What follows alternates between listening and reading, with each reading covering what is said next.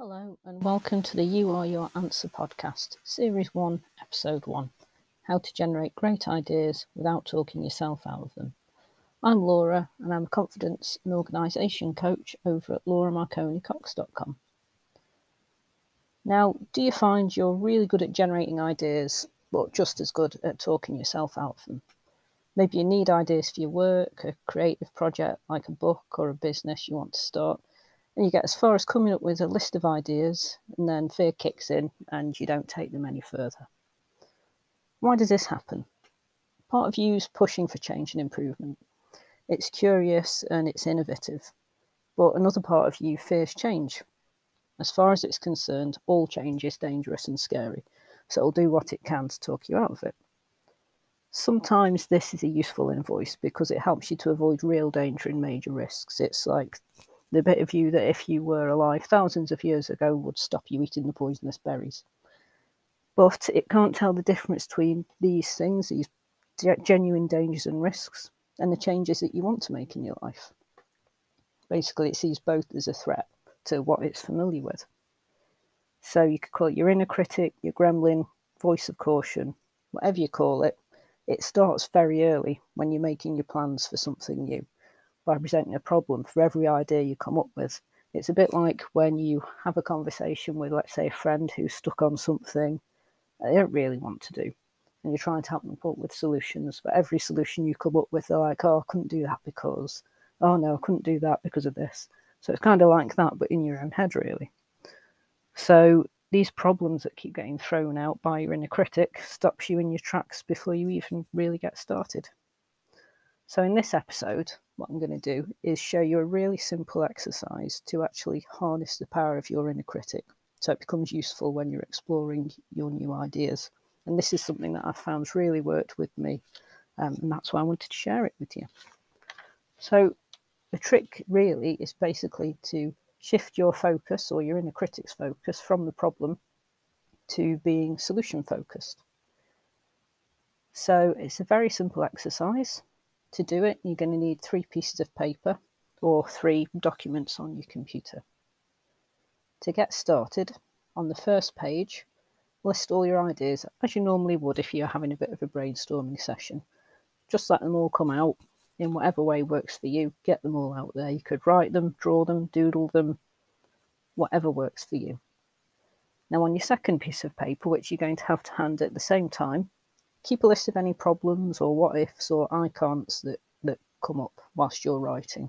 So let's say, you're writing an idea down and a bit of you goes, oh, I couldn't do that because, well, just write that down, put it to one side, capture it there.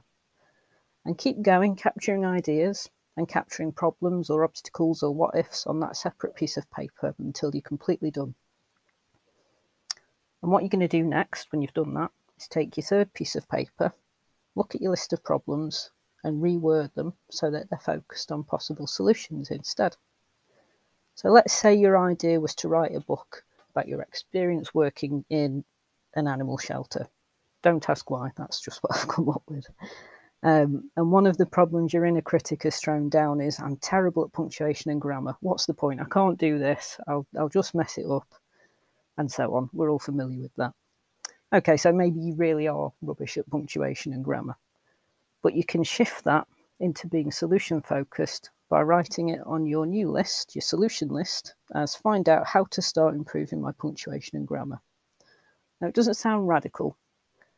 It doesn't sound like a big deal, but bit by bit, it starts to retrain your mind in a way that acknowledges obstacles, but then keeps on going by also acknowledging your resourcefulness to find solutions. So basically, you're giving your inner critic something useful to do, making a problem list while your creative mind generates ideas. You're kind of distracting it, but you're also harnessing its ability to spot potential obstacles. You're then taking the reins back again and focusing on solutions before your inner critic gallops off down the route of fear. So I'll give you an example of how it worked for me recently. When I decided I wanted to do this podcast, resistance really kicked in, telling me I've hardly ever done any public speaking, so I won't be any good at it. Podcasting looks too technical for me, and no one will want to listen to me anyway. So I still wanted to do the podcasting. All these problems were kind of being kicked up by my inner critic, throwing dust in my eye. So I shifted them to being more solution focused. And it changed in this way. So I've hardly ever done any public speaking, so I won't be any good at it. Changed to podcasting will be a useful way to get better at public speaking. I'll be alone at home, and if it doesn't sound good, I'll just re-record it. The second one, podcasting looks too technical for me. I shifted it to, I've learned other technical things, like making my website, so I'll see what online learning I can find and work through it at my own pace. And the third one, no one will want to listen to me anyway, and I'm including this because I think many of us feel this if we're going to write or record something for the first time. That one I changed to, I believe I've got useful stuff to share, and even if one person finds it helpful, it'll be worth it. If no one listens, then that makes it a really safe space to practice my public speaking. So you can see there how it started to shift just by doing this exercise, from just generating problems to actually generating some potential solutions. And you might kind of, if you're kind of really embedded in that problem focused mindset, you might be thinking, well, that's pretty naive. To some extent, maybe it is, but it's just beginning this shift from problem to solution. So to recap, to do this exercise, you get 3 pieces of paper, use one to brainstorm ideas, one to capture potential problems, fears and issues. And when you're done, take a third piece of paper and use it to shift your perspective on the problems to potential solutions. Now, this could feel really hard to do at first, with your inner critic resisting by throwing out more new problems every time you come up with a solution. It could feel like you're stuck in a bit of a chain. So it's really important to remember that you're retraining your brain here. You're flexing the muscles of a whole new mindset. So persevere with it.